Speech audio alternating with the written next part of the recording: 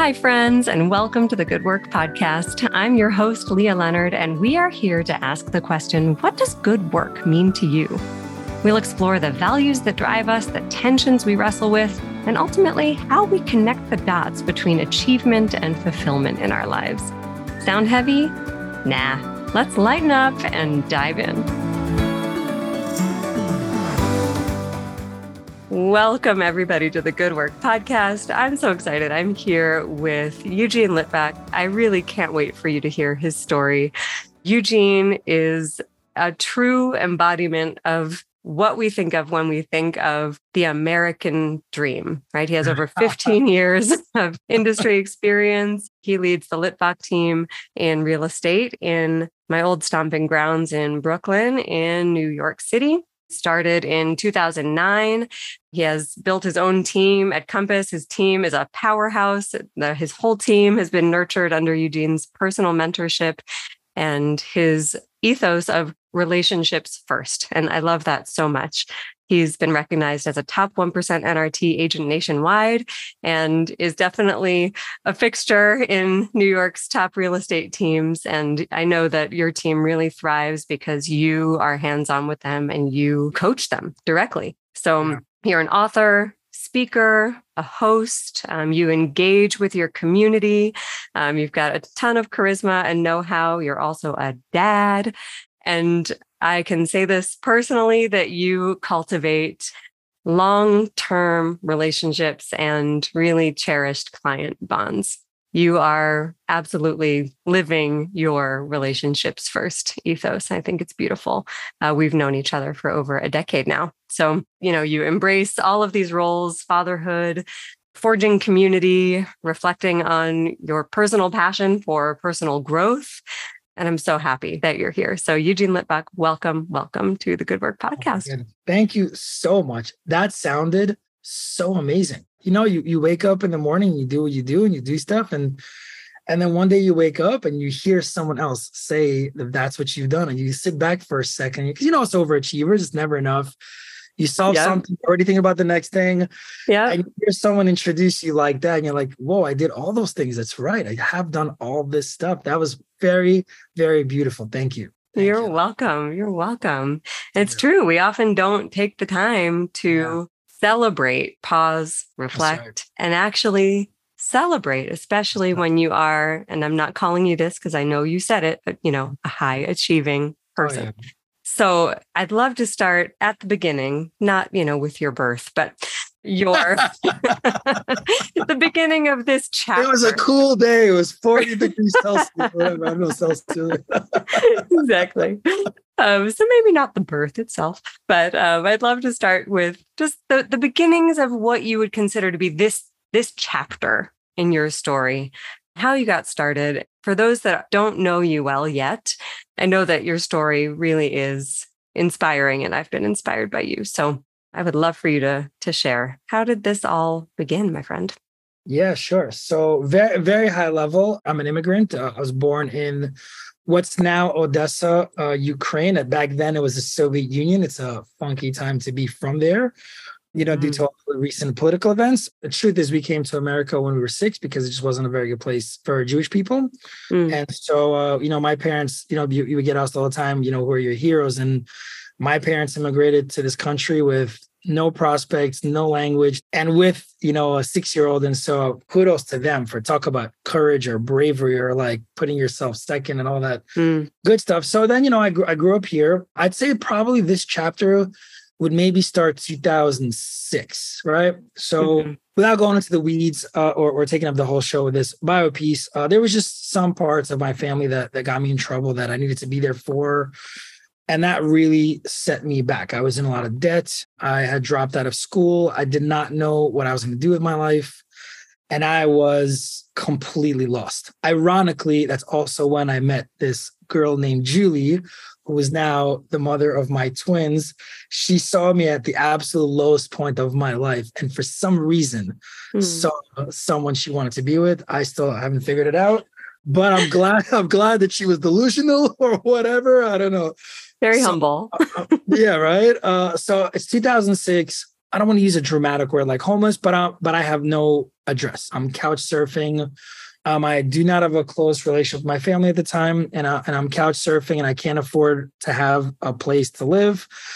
And I'm in a ton of debt, and I'm a college dropout, and I don't know what I'm going to do with my life. I dabbled in real estate a little bit in a form, and I bump into somebody that I went to high school with. What are you doing? What are you doing? I'm doing real estate. Me too. It's so hard, right? What are you talking about? I'm making 5-10 grand a month doing rentals in New York City at a company called City Habitats. No way. That's crazy. If you want, I can get you a job. No.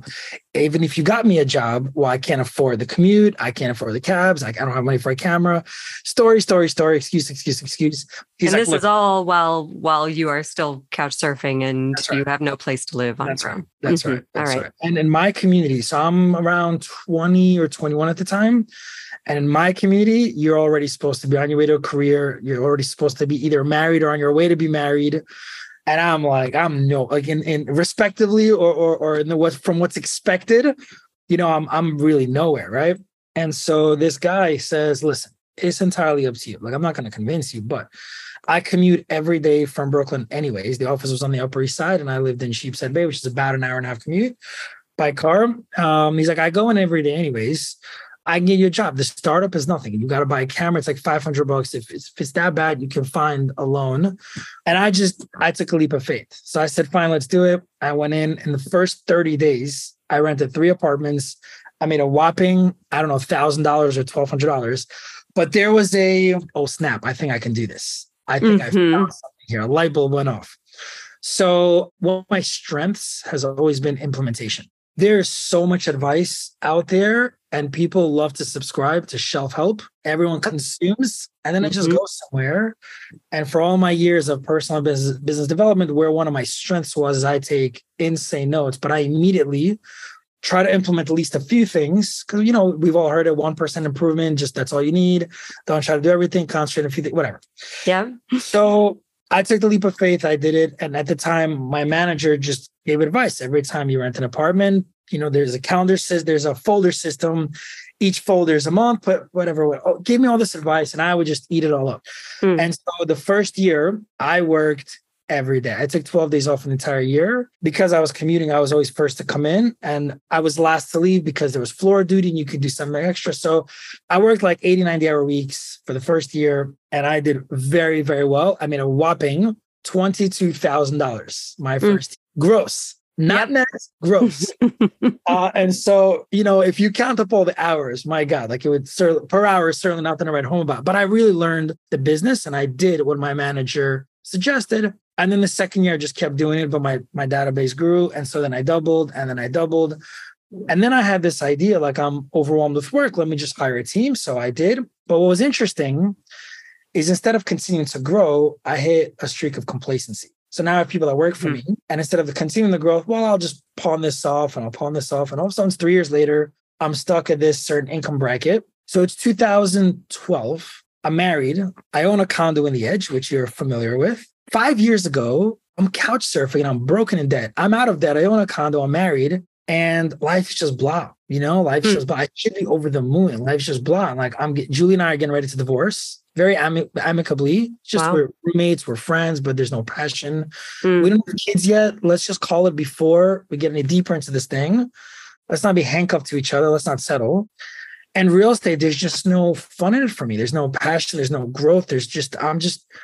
I'm doing the bare minimum and I'm doing okay, but I am a growth addict. I need to conquering something. Sure. And when you say you just felt blah, when you first took that commute and you sold those and you rented those first 3 apartments, back in 2006, and you said you felt that, how did you put it? Like that spark, like that light bulb. You had a great way of putting it.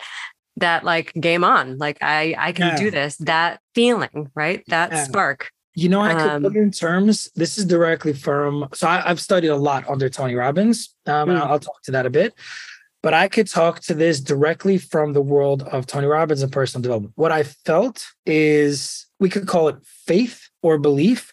I came to a place. People think about how long it takes to change. It takes a second to change. It doesn't take forever. At the moment that you have a feeling of absolute certainty about something, it's very easy to move forward on that thing. It's the indecision that stalls us. So Mhm. I went in, and in that month, what I felt was this absolute certainty, this swag, this confidence that I Mhm. can do this. And from then on, you can't see the oxygen, but you have an absolute certainty that you're breathing it and that you're fine. You can't see around the corner, but once you get there, I felt that level of confidence that, like, you know what? Mm. I don't know exactly what's around the corner, but I know once I get there, what's around the corner, I'm gonna be able to figure it out. And the Mm. next corner and the next corner, if we had this conversation 15 years ago, I couldn't tell you that I'd be around this corner and where things are today, and listening to an opening like that, like, God, I almost have like imposter syndrome. Like, that's how you announce some like mega author celebrity coming onto a stage. It's so cool to like hear your name with those accolades. Did it feel It good feels amazing. before the imposter syndrome crept back in? Yeah, no, even with it feels great. It feels really, Yeah. Also from that, we're going to bounce around a little bit. And I guess that's okay. It's Yeah. also from the Tony world. He talks about the overachiever curse. Mm. We talked about this before. The overachiever curse is you've got the science of achievement down. You know how to set KPIs and reverse engineer them to critical drivers, or differently put, how to set goals, how to create the activities to meet those goals. And it's always the next thing. But we know a lot of people that are very successful that are not very happy.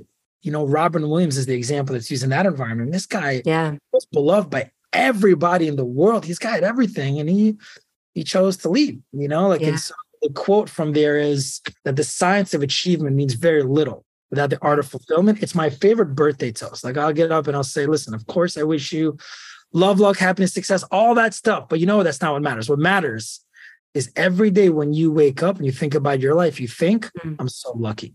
And a dollar sign, I know so many millionaires and billionaires, and they don't necessarily feel that all the time. Yeah. Every day, what do we have? I heard this really cool thing. I think it was on TikTok or Instagram or somewhere. Somebody One of the things. One of those.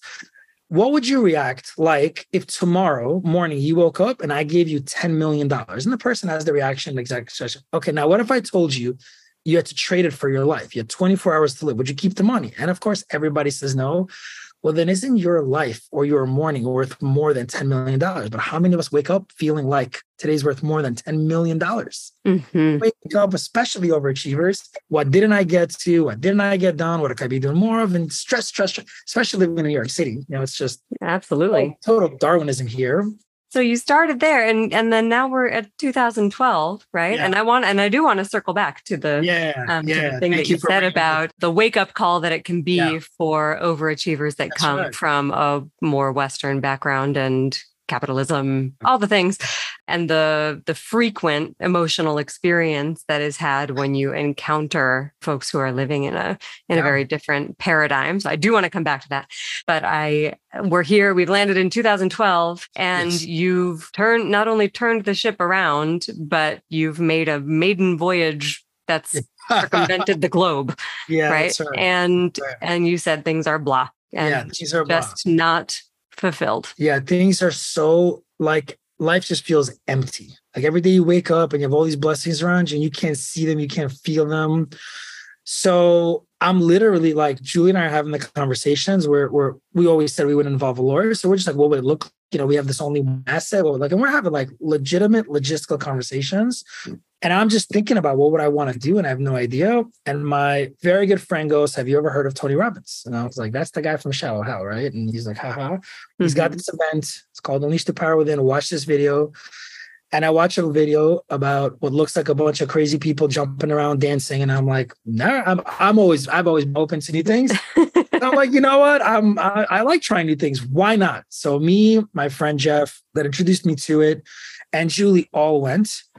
And just game changer, like total and epic 180. And so the first day, there's my brain is addicted to logic, right? My brain, that's not surprising, but my brain is like totally addicted to logic. So I think a lot of people can relate to that. Especially, for sure. It's good to point that out, especially when we get into, the world of personal development. Sure. And there's, some folks have a pretty big resistance shield. Yeah. And what's really interesting is our greatest strength is also our greatest weakness. And so the fact that I'm so logic driven, I'm probably one of the world's greatest problem solvers, especially because I know how to keep calm and stay out of stress. But also when you you start to talk to me about something like in the past, we'd have to have a conversation about grace or a conversation about faith, my logical brain can't accept, you can't explain it. And so it's like, everything can be a strength and a weakness. Sure. So we go, and the whole first day is pretty much unpacking how the human mind works, right? And so we won't have enough time to unpack all of it here today. And it ends with this walk on fire, right? It ends with this walk on fire. And so I'm someone was not at that time an adrenaline junkie because of if you think about, I'm not going to go to the whole explanation, but if you think about excitement and fear, they manifest in our bodies physically exactly the same way. Perspiration, all that stuff. The difference between fear and excitement is a story you're telling yourself. It's just a narrative, right? So someone looks at a roller coaster and like, oh my God, no way. Someone else looks at the same roller coaster and goes, oh my God, I can't wait to get on. It's just a narrative, right? Conditioning, all that stuff. So I was the former. I was like, no way, because every time I thought fear because of my past and all the crazy stuff. And so I'm thinking about this firewalk, and it feels terrifying. But the tools I learned in the day made me understand how the body works, how you control your emotions, your state. I left that first day walking into that walking on fire experience with the feeling of like certainty that I can now really do. People are like, what did you get most? That I can really do anything. And then I did this firewalk. And you walk across this fire, and you're supposed to like rub your feet so there's no coals, and then celebrate in a scream. And I mean, truthfully, I'm not coy to be vulnerable. I walk across this fire, I wipe my feet, I let out the scream, and it's immediately followed by an uncontrollable sound. Like, I mean, I don't mean like, macho guy sheds a tear. I'm talking like fetal position, hysteria, because I just realized in that moment, all these invisible shackles, they're all gone. I'm free of all of my psychological limitations. And the song that gets played there is Life Will Never Be the Same by Hathaway. And literally, like, I know from this moment, life will never be the same. And so I come back home, and what's amazing is I did this with my wife, and we both came home feeling this way. So it immediately like cemented our relationship together. And so it was like a launch pad for a rocket ship. So then the next year I doubled my income and, again, and there's this part of that organization called Platinum Partnerships. Very expensive. There's a big check you got to stroke in order to get in. And then there's 3 trips per year that are only for the plat. So I remember it's 2015 and I see somebody go on stage and they do like a testimonial for this program. And I think to myself, you know what, for the sake of the show, because I think it'll make the point, I'll share numbers. I was making about 125 to 150 grand at the time. Platinum Partnership, the membership was 75 grand and each additional trip is another 15 plus hotel, plus flight. So they say in order to be a platinum partner, you have to budget about 125 to 150. So it's the equivalent of my annual salary, really. 2015, I go to a program, I watch this thing, and I just think to myself, who are these people that have the time and the money? Because you're also away 12 to 15 weeks out of the year. Do this, and I just say to myself, within 2 years, that's going to be me. So fast forward to 2015, we have our best year ever. 2016, the market shifts, a couple different things happen. And in 2016, in the entire year, I made a whopping negative 50 grand in the entire year. I was working insane hours. I grew the business too big, too fast. I didn't know at the time accounting, bookkeeping, P&L, all the language of accounting that I have mastery of now. I didn't know it ever then. So I had this really terrible year, and we just had our twins born. So we're getting ready, Julie and I, to go to an event, this event called Day with Destiny. And she reaches out to me and she says, I don't think we should go because time, money, this, that. We go up and down a bunch. We have a big fight. And I come home and I say, okay, look, I've made up my mind. I feel like we need this. This is the next level. Every time we've participated, whatever. She says to me, I don't think we should go. And I say, look, here's where I'm at. I would love for you to come with me, but I need to do this. I feel like every time I've done something that feels uncomfortable for our family to move this forward, you can give me any reasons that are not fear-based not to do it, then I won't go, whatever. She's like, okay, fine. Let me think about it. I say, but wait, there's more. I've also decided to become a platinum partner. What? Oh my God. This is after the year that you made negative 50 grand. Doubled the top line and your business has grown, but you made negative 50 grand and you say, the years before the net income had doubled, but that year, too much, too fast. So it was an interesting time. I've made this joke before. If I had done nothing all year long, I would have made more money. If I just sat home, potato chips and soap operas, I would have made more money than the 80, 90 hour weeks and the stress and whatever. So I deliver this line to Julie and she goes nuts. And we have a big fight about it. Like she's postpartum with our twins. but I just had this feeling like I don't have the answers. And I just, in my gut, like I really like to follow my gut. In my gut, the answers are there. And so there's this other phrase in the personal development world from Tony specifically: if you can't, you must. The thing that you feel the most resistance with, man, nail that thing. And whatever comes next will feel easier. So I did it. I went in and as you know, I'm a playful. I got 2 gears, stop and go. I don't, people are like, all things moderation. I don't know how to do moderation. I'm either that too is a gift and a curse, but I'm either all in or I'm not in at all. And so I went, and that year, not only did I make more money than I ever made before, Julie and I, again, we went to some events together, and the quality of our relationship. And fast forward towards the end of that year, Tony opens up another program that's only for 30 people. You have to be a multi-year platinum partner in order to attend. But because I was such a force in the community, I was the only person they invited in, or one of maybe 2 people, I forget exactly why. One of the few people they invited in, that was a first-year plat. And so now that's double the previous thing. And so it's like, we just keep going up and up. So the world's a funny place. So now it's 2017. I'm everything I thought I would be. I'm 35 years old. I've made more money than I could ever imagine. I've set myself up. I've set my family up. I've got this great relationship. All my friends are millionaires and billionaires and entrepreneurs. I'm now living in my 2nd or 3rd apartment at the edge. We just keep upgrading. And then it's April, and I get invited as part of this thing to Tony's house. So I go to Tony's house, and I'm hanging out with Tom Brady and Michael Phelps and Shaun White, and I'm 35 years old. And this is my life at 35. And I'm thinking, who's better than me? Like, I made it. Like, this is it. Come home that week. Come home from Tony's house on top of the world. And my CFO sits me down and goes, Eugene, we've got to talk. I've been trying to talk to you for months. This is urgent. I'm like, okay, what's up?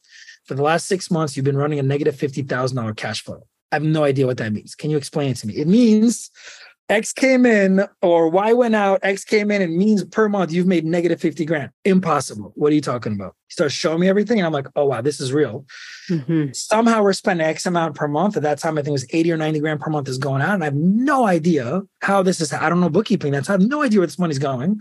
Only a 20 or 30s coming in. And at that time, the team was a little bit fragile. We grew too much too fast again. And the team, I made some poor CEO decisions, which I didn't see then, but now I see I had blind spots. And so all of a sudden I realized, like, oh man, like, I don't know how to fix this. I just came back from Tony's house on this on top of the world. Life's amazing. And I'm like, oh my God, like my business is not healthy at all, but it's okay. I have all these savings, but I was behind on taxes a couple of years because we were switching accountants and whatever. So finally I do the taxes and the bill's astronomical. I mean, the bill's astronomical and it blows away 75% of my savings. So now the company's costing me 50, 60 grand a month negative net, meaning the income minus the expenses. I'm negative 50, 60 per month. And I have about 300 grand to my name. So I'm like, I got 6 months and then it's all over. Insomnia, panic attacks, 18 months of no sleep. And I'd never felt anxiety or any of that stuff. It was all new to me.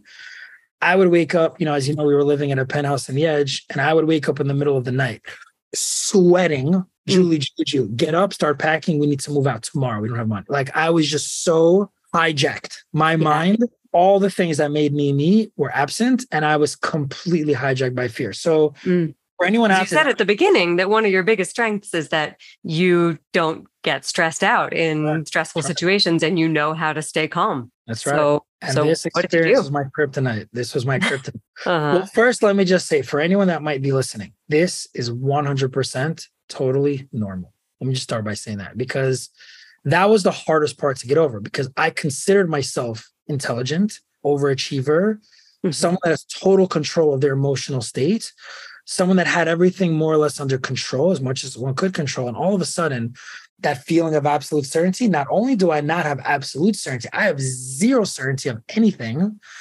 My very identity was challenged. Like, I thought I was a successful entrepreneur. I'm hanging out with Tom Brady and Tony Robbins, and I don't even know how to run a friggin' business. Like, the very core of and they say it's completely fine to have feelings, but to have feelings about your feelings is where you get in trouble.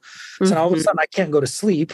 If we had more time, I can go to a whole thing about frequency in the brain, all that stuff about, I learned so much of this experience. Ultimately, it was such a positive one. But, I'm not sleeping, which is anxiety creating enough. But then I'm like, who are you? How can you be so weak? How can you be so, you're a fraud and all this stuff. So lots of Long new story short, narratives. long story You got rid short, of the old narratives. Now you've got yeah, new narratives that's coming right. in. Yeah. Almost like for anyone that's seen the movie Inception, Mm-hmm. all it takes is to place that thought. And if you don't, it's like a cancer. If you don't get rid of it immediately. So step one is just identify and acknowledge that this is okay. What you're feeling is normal to be feeling in this time. And so that was step one. I went down a rabbit hole. I learned everything there is to learn about anxiety, about panic attacks, about sleep patterns, about electromagnetic frequency in your brain, about accounting. I got obsessed.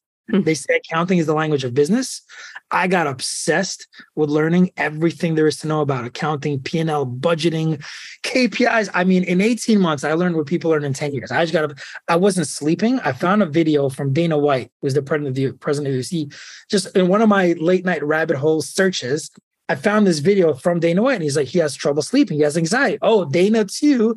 And he says, I don't know why people whine about insomnia. It's like everyone complains they don't have enough time. You can't sleep. Great, more time to work. I'm like, oh, Dana, brilliant. Instead of stressing about all this stuff, I'm not sleeping anyways. It's my body's way of saying, here's more time. Let's just work through the night and solve for stuff. So I just started framing some of these narratives. Wow. I had a lot of people in my corner, multiple coaches. I had a brain frequency coach. I mean, I will certainly not lie and say it was easy. It was the most difficult thing I went through my entire life. And my childhood was everything I went through then, no time in the whole show, but there was some real crazy stuff then. It was also incredible. The truth is, if you can surrender to this thought, what if life is never happening to you, but instead, what if everything that happens for you? And as a logical brain, you can't accept that. That's nonsense. That's BS. But as you start to step into grace and faith, and I just have to have belief and faith that around the corner, there's no danger and I'll be okay. Otherwise, I'm gonna be afraid to go around the corner. Yeah. And so totally. I surrendered to that. I totally surrendered to that like this is all happening for a reason. And now my quest is to find the reason. And I did. I found the reason. I'm not an ego guy. But if I'm honest, I grew a little too fast for my own good in every single way.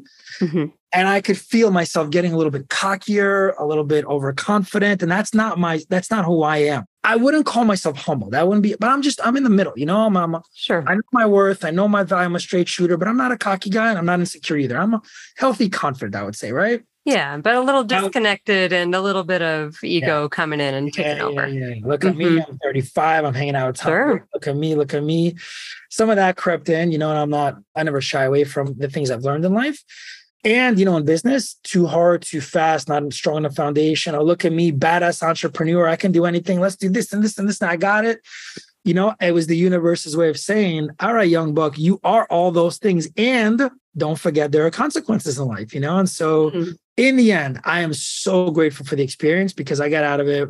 I got a master's degree in how to deal with all these things. And, coaching is such an important element for me. Like I love to pay forward all these things I've learned in business and personal development over, now almost 2 decades.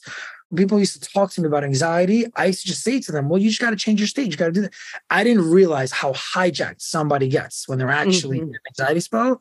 Absolutely. But now I know it. Now I know it in my body and my mind. I've had the experience. And so Absolutely. I hadn't had that experience either until my mom passed away. And then I started to have panic attacks on planes, which was wild because we've traveled all over the world and we used to travel back and forth between, Tanzania and the US with our little kids. And I was on planes all the time and I always felt safe and secure on a plane. And I had never had that full body experience. And I don't know about you, but for me, it was the most visceral wake up call. It was like my whole body saying, pay attention to me, take care of me, tell me that I'm safe, tell my nervous system that I am safe. Yeah. And I had to take it was almost like all the tools that I'd ever had in my tool belt just got blown up. Yeah. And I was just like, patting around on the floor, like I'd taken my glasses off and I couldn't see anything. Yeah. And the only thing it turns out I felt, and I don't know if you can relate to this, that I had to hold on to, quote unquote, was the way that I feel, feeling more settled in my own body, leaning into the tools that I know to help me feel more connected and settled internally, and holding on to the fundamental truth of uncertainty. That's it. And mortality. That's so I'm curious to hear kind of what that brings to mind for you. Yeah. Well, there's a line that you're going to love. You know, this is also, I'll quote Tony on this one too. The quality of your life, we've all heard is in direct proportion to the quality of your relationships, right? Your net worth is equivalent to your net worth, which I totally believe.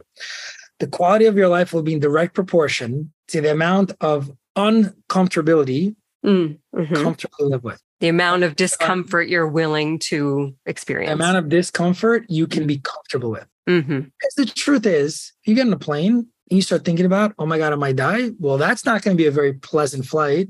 No, I can tell you that. Yeah, that's the reality, you know, like, and so, but the second you surrender to grace and you surrender to, you know what, I only have control of this moment and how I show up. You can feel safe about walking on the sidewalk, but we've never heard of a car flying off the road. People, you know, it's so funny to me. I've never heard anybody say, I'm going to get behind the steering wheel and I'm afraid of driving once they've learned how to drive. Think about it. You have a much higher chance of dying in a car accident than an airplane. Oh, 100%. Yeah, the fear of getting on a plane is so visceral, but the fear of just getting in and driving, nobody has. Right? Some people do. Some people definitely do, but most people do not. You know what I'm saying, right? Like in proportion or whatnot. So where you should be scared, because we have this feeling of certainty and safety, like this feeling of absolute certainty, I'm going to get in a car and I'm going to be fine. Well, you can carry that same narrative to the airplane. But if we allow ourselves to take on this lifestyle of seeking the discomfort, taking on this life of I'm going to acknowledge to myself that very little is actually in my control. And the things that freak me out the most, I'm going to go smash those things. If you can't, you must. So I had a horrible fear of heights. And that year, that 2018 year, we went to New Zealand, and I've never done roller coasters. I'd never done zip lining. I mean, and I'm a confident guy. So my friends would be like, oh, don't be a wimp. Like, I don't care, whatever. This is how true this goes. We went to a trip with couples somewhere with Julie and two other couples. And there was some excursion. It was like snorkeling. It was like something. And then it was zip line. Let's go. But guys, let's go. I'm just telling you, I'm not going to do zip line. No, you're going to go once you get there. No, I'm not going to go. I'm telling you. So we get there. We do the first two things. Time for zip line. They all go, come on. I'm like, I'm telling you, I'm not going to go. And I went into a hammock and I was doing Sudoku in a hammock while 5 other people went zip line. And I had zero qualms about it. This is just not who I am. Right. That guy went bungee jumping in New Zealand. I got to New Zealand and I said, all right, I'm on this journey. If you can't, you must. I can't control anything, but I can control how I show up. So it started smaller. It was, we raced America's Cups and then zip lining, little by it's just small decisions. So then all of a sudden it's time to bungee jump. And it was absolutely horrible. It was terrible, terrifying experience. And simultaneously the most awesome thing I've ever done in my whole life, And did you feel all in a way, was that your way of just walking up and instead of kind of dissociating from your fear, just getting right into the cozy hammock with it and saying, hello? I wouldn't call it cozy. I'm going to do something. I'm going to talk like I did. I think it's more like some bigger, stronger, faster guy has challenged me to a fight. And I don't know how it's going to go, but I'm going to step in the ring and find out. I'm not going to shy away from the fight. I don't know if that lands perfectly. I guess, you know what? I guess let me do it a different way. Whatever it is, whatever the thing is, see, the thing is never the fear. Words don't have any power. What has power is the meaning we assign to words. If I was to cuss you out in a language you don't understand, you wouldn't be upset. But if I said the same thing in a language you understood, because you have a meaning, because there's meaning attached, you'd have a very different reaction. Sure. Well, the roller coaster is not scary. What's scary is the meaning we assign to it. Bungee jumping isn't scary. What's scary is the meaning we assign to it. If we don't feel fear driving a car or walking across the street when someone could just run a red light and take us out, our meaning there is safe. You assign that same meaning to it. And the only way to get there, the only way through is through. So you have to take things on that make you uncomfortable and go through them. And then all of a sudden that becomes who you are. Now something that's uncomfortable, you realize it's temporary. I'm just going to get through that like I got through everything. But if the thing makes you uncomfortable and you shy away from it, now you have a life of fear, which is how I lived. Everything in my world was fear. So that's why if you can't, you must. You smash this thing and the next thing becomes easier and easier and easier and easier. So that was it. So going back to, I came back, I solved for all this stuff. I went to, I finished off that year. I had this crazy rebound. And just when I had rebounded, boom, COVID hits, right? So now, I run a real estate firm and I have a real estate team rather. And good luck being successful when you can't show apartments. But you know what? I'm saying this totally honestly. My stress level was zero. Like, I'm like, my meaning was what an opportunity. I now know accounting. I don't know budgeting. I know when and how to, I know where and how to pull back. We totally anticipated, they say leaders anticipate. We totally anticipate. Everyone's like, no way New York's going to close. I'm like, BS, we're for sure going to close, or let's be ready for it. So we went and we shifted our business, video, this, that, the other. So when things shut down, we were just ready. We were ahead of the game. And we had our best year ever, 2 back-to-back banner years. And what's really awesome is I was the guy, like, you have to be in the office. Too much energy. There's energy. You can't work from home. But then 2 years, I ran it from home, 2 back-to-back banner years. And so when my wife finally decided it was time to leave Williamsburg because kids, community, this, that, the other. Well, first of all, Williamsburg changed so much from when we first moved into what it is now. Sure. I'm not saying bad or good, just different. And, my wife and I, we see the world a little bit differently. And she did not want to raise our family there. She wanted community. She wanted all of our people, all of our family, all of our friends, and they just weren't there. But because I had went through all that stuff, I can now run the business from home. And all of a sudden, there was some fear, as you can imagine, of leaving the edge. But if you can't, you must. So baby, let's go. Baby, let's go. LFG. And so we did move and, we figured that out too. We improved our market. We figured all that stuff out too. So that brings us to today. We are, that brings us to today. I can honestly say this thing of surrender to life's always happening for you has been my saving grace, because I can, with wholehearted authenticity and certainty, say every one of the things that felt in the moment so horrible, every one of those things was a gift. Every one of those things was meant to show me something. Every one of those things was happening for me in a way to wake me up or to make me alert, or from, or to help me evolve, like in nature, everything evolves. And so like a diamond evolves from pressure. Without pressure, it's easy to stay in complacency mode. And I fell into complacency mode multiple times. And the universe said, oh yeah, watch this, buddy. And so, man, that's a big one, like life's never happening to you, it's happening for you. And also, if you really believe that, anxiety comes from something happens in our minds. We create a meaning, which looks like it's a visual, like a photo or a movie, right? Even there, you can control it. If you make the photo or the video further away, less anxiety. If you bring it in closer, it's scarier. If you make it black or white, less anxiety. If you make it colorful, it's more vibrant. It's so there's all these like micro tools, all these modalities. But more to the point, if you just surrender to the meaning, this is happening for me. What's the gift in it? Very hard to be anxious from that meaning. Very hard. If you play the picture, which I did, oh my God, I'm going to be broke. Everything I worked for is now gone.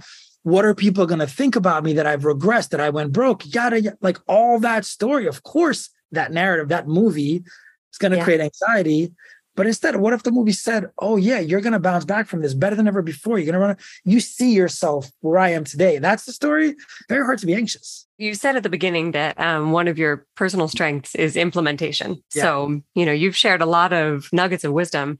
And for somebody out there who might be in that discomfort or bumping up against their own personal edge, right? Maybe they related to 2006 you, maybe they related to 2012 you, and maybe they're relating to 2023 you, right? For someone who's bumping up against that edge of discomfort, or they're just feeling blah, right? If two different states that you've kind of, helped yourself change and that have changed the trajectory for your life. If we were to leave folks with something that's actually implementable that they could implement in order to move through or further embrace that discomfort. You choose, pick your poison, either moving through the discomfort or dealing with the blahs and the sense of unfulfillment, right? Which is equally uncomfortable, right? Anxiety, discomfort is a very different feeling in the body of the, disconnected, unfulfilled blah. So Yeah. you pick whichever one you want to address. But what is something that someone out there who can relate to those feelings, what could they implement? What could they do? Because I know that sometimes I listen to conversations like this and I feel inspired. And then I think, what do I do now? Yeah. Yeah. What do I do with this? I'm going to give you a formula for both. Great. First, if I may be so bold, because I've experienced both personally, I'm not talking from theoretical. I would rather be anxious than be complacent. Anxiety with anxiety, there's urgency. With complacency, you might watch your whole life pass you by. And we all know those people that everything's just okay. And they just settle into that. And then all of a sudden they're 40, 50, 60, 80. And they look back and they're like, oh man, I wish. So at least if you have anxiety, the pain's so bad that you have an urgency to deal with it. Whereas with complacency, it usually gets pushed back for tomorrow. So if I may be so bold, if you're out there with anxiety, be grateful. It's your body, it's the universe. Somebody's telling you something. Somebody's saying, open your eyes and focus on this thing. And so look at it that way, right? If you can. It's not easy in the beginning, but that option is available to you. I'm living proof of that. I'm going to share this formula, this distinction. I'm going to give you two. They're connected, and it's kind of the formula for forward progress or success, or at least understanding it, right? Great. Most of it has to do with mindset. Again, this is all directly from the Tony Robbins community. So first, people tend to start with, what should I do? I want you to imagine that it's a 3-step process. What do I do is the final step, not the first step. Before what do I do, you've got to have a strong story or mindset or narrative. Okay, if I was to tell, let's say there's an up-and-coming realtor, somebody that wants to start a team, they want to be on a similar trajectory to me. And I said to them, okay, it's real easy. All you got to do is work 350 days, 100-hour weeks, make 20 grand, live on a couch, do that for a whole year with no certainty of any future, then do it again for another year. I don't know how many takers I get. I don't know how many people get inspired by that, right? Right. So the strategy, if the story is not great but if I said that to them, give me those 2 years, and then you are where I am today within 5 years, because nobody gave me a yellow brick road. I had to figure everything out. Today, we've done this on my people that join my team. I give them the yellow brick road, and they are, we have one person on our team. She had no real estate experience. Within 1 year, she was a top producer in our rental department. So like we have the yellow brick road now. You just follow, but so if the story is there, and part of when we say story is a story built upon absolute certainty that you can get to the outcome, then from that place, the what to do is going to be much more productive, right? Because you're coming from a better place. But before you can have that story, everything starts with state. And by state, I mean how you feel, right? You just used the word a couple of times in this podcast, inspired. Inspired is a state. Frustrated is a state. Hopeless is a state. Complacent is a state. Pumped up is a state. If you start with strategy and your state is, I don't really believe it, lack of confidence, insecure, very unlikely you got a strong story. Very unlikely the strategy is going to be anything that's actually going to be strong. Right. So when someone's thinking about what to do, the very first step, don't think about what to do, especially when people are in a poor state or an unresourceful state and the story's not great. Their strategies tend to get stuck in the tyranny of how. They think about, well, I'll do this and then they get overwhelmed and they do nothing. So again, the first thing is state, and state's very easy to achieve. It's different for everybody. For some people, it's meditation. For some people, it's a workout. For some people, it's incantation. You find yourself facing some resistance. Step one, are you in a resourceful state? Doesn't have to be pumped up. It could be graceful. It can be beautiful. There's so many different states that are resourceful. For me, that's the creative process. Like what I never realized when I took a couple of years away from art making and kind of being in the creative process, I didn't realize that, that experience and all of that experience in the arts world had been sitting right under my nose the entire time. And that it was the thing that helped me get into a state of, insight and, productivity and the act of kind of slowing down, lightening up, play, right? You play basketball. Like what's your thing? Well, look, think about a team. You brought up sports. Think about any team before they take the field, the court, everybody's got a ritual. They put their hands and go team. Football teams rile themselves up. What are they doing? They're getting in state, right? Tony Robbins has a ritual every time for 40 years before he gets on stage. He's got a thing. Actually, one of the things you learn there is you learn your move to get yourself into state. But if you think about, everyone's got, for people that know how to access their states, there's a ritual. Step one, figure out what your ritual is, get in state first. Second part of that state is, I'm going to tie this into the story part. It's called the success cycle. So I want you to imagine two different people. Let's say one person, they're both walked upon a steep hill. One person looks at that hill and says, I've always wanted to try this. I'll do my best, but I'm not sure. My knees kind of bum. My back's sore. I worked out yesterday. I'll do my very best. And the other person says, no matter effing what, no matter what, I will find a way to get up that hill. Now, I want you to imagine a square, four corners of the square. So we're going to start with the bottom left corner. That's belief. That's belief. One person's coming in with the belief of, I'll try. And the other person's coming with a belief of absolute certainty. The I'll try person, they'll have some potential. They'll take some action. They're going to try it. They may not succeed. And if they don't succeed, they're going to reaffirm, you see, I gave my best, but I knew my knee, my whatever excuse. Their excuses and their results. They're going to find themselves an excuse. And that's going to become their cycle. The next thing they take on, it's going to be the same thing. There's going to be some lack of mood because also all of us have ego. And nobody wants to fail. So it's easier to say, oh, well, my knee, my this, my that. Not, I didn't try hard enough, right? That's just easier.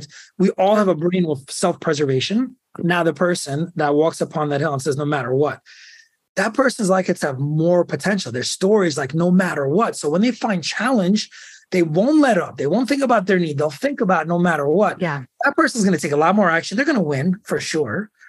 And then they're going to be like, see, you do that 2 or 3 times over. Now your story is I can do anything. That's this is exactly what happened to me. I walked across that fire like this, got into state. I can do anything. Strategies, follow the instructions, just walk calmly, say cool. They give you instructions. And I crossed that fire. I'm like, then I developed this insatiable craving for what's next. So since then, I've gone bobsledding. I've gone swimming with sharks in open water. I've taken my business to multiple different levels. I've moved this out of where we lived for, over a decade, which was a big part of my business. Now I'm constantly, the only time I start to feel back to some kind of blah is when I'm not challenging myself, when I'm not pushing, and now I found a middle ground. There's this all thing all the time. Go, you'll figure it out. And then there's like, you got to cross all your T's, dot all your I's before you go. There's a whole world in the middle. I feel like I have found some place in the middle. Some middle way. Yeah. Like not 50%. I'm still more on the let's just go side. We'll figure it out. But only because I believe life's happening for me. And I believe everything on the way is a lesson. And so if you first own everything in life is psychology first, I'd probably say 80%. How is it possible that a guy like Spud Webb can dunk a basketball? I mean, yeah, it's physical, of course, matters. But if that guy said, I'm only 5'7", of course I can't dunk. What if that guy said, of course I can't win a dunk contest against these other giants, Everything in life is We've all done it. Oh my God, I can't believe I did. Like everything in life is psychology first. So that's that state. Then from state, you produce a resourceful story. It's either you believe in yourself, there's a feeling of absolute certainty, or I say my rule, then don't even do it. Because if you do it without a feeling of absolute certainty, you may fall victim to the negative success cycle that one time. And then typically for people, the way we do anything is the way we do everything. So all of a sudden you do it with your fitness, and it could show up in your relationship or your business. You find a way to win in your business, and all of a sudden you come home and you're like, of course I can have more passion in my relationship. Of course I could be a better father. Look what I just did there. It's all contagious, so to speak, right? Yeah. So I don't have like an actual physical action do this, but this is the formula, because the truth is this: I will bet anybody listening to this, my $100 against your $1. I'll take as many people as want to take me on this bet. If you approach the thing that you need to figure out with the proper story, so with the proper state, and a story of absolute certainty that you have the answer, I bet you will know what to do. You don't need me to tell you. You'll know what to do. In the proper state, with the proper story, the answers just appear. They just appear, man, because we all know what to do. We just got this fog. We got this fog in the way. Self-doubt, social media, comparison, fear of failure, fear of not being loved, fear of ego, all this garbage in the way. And as soon as we part all that shit out the way, the sun comes out and the answers just show up. They just show up. My 100 against your $1. Million people bring it. You will find the answer. Follow the process. You will find the answer. I couldn't pick a better way to end than that. And if you want to take Eugene up on that, where can folks connect with you, Eugene, if people want to take you up on that? Yeah, sure. I have a very cryptic Instagram. It's my first name, my last name, Eugene Litvak on Instagram. You can find my team at the Litvak team on Instagram. If you want to email me, elitvak@compass.com. Honestly, if you just Google me, you're going to find a million ways to find me. We do a pretty good You're job. findable. You're highly findable. Yeah, you're going to have a hard time not putting my name, and you're going to have a hard time not finding me. Though be careful. In South Brooklyn, there is a Eugene Litvak doctor. That's not me. He's in Bensonhurst. Yevgeny Litvak, MD. That's not me. Look for the real okay. guy. Many accolades to your name, but MD so far. Not yet. Maybe someday. Maybe someday. Not yet. We've got Julie for that part. Julie, my God. In the family. Amazing. On my show, we do the same thing. Any final closing thoughts? Because you never really know exactly where the talks are going to go. Yeah. I don't know if this one like you expected or not. I had a great time. Thank you for. I did too. It was awesome. I would say this. Please, to everybody, please, please, please, please, do not compare yourself to others. Please stay out of the comparison game. Unless you're a competitor and it drives you, then do it all day long. But I promise you, no matter how much money you make, somebody makes more. No matter how much weight you lift in the gym, someone makes more. No matter how good you are at something, somebody out there is better. Like, just shit, man. Stay away from that game unless it drives you. Because if that's where your focus is, you will never find fulfillment. It does, because there's always a next level. There's always a next level. Just appreciate where you are. I think the best formula for that piece is to find a way to be. This is sort of the best hybrid. The best hybrid. Yeah. Find a way every single day to be grateful for everything you have, because I bet you there are millions of people that have it worse than you.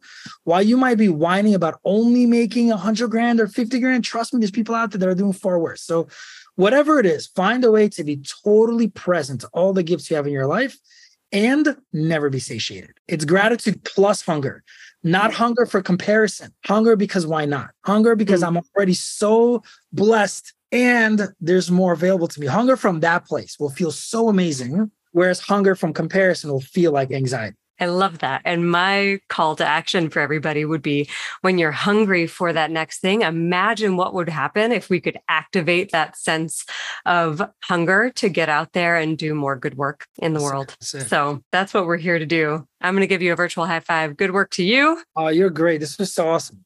Awesome. Thank you for having me. I know you have a lot of contacts and connections, and I'm sure you have lots of awesome guests. I'm really honored to be a part of the process. I really appreciate it, my friend.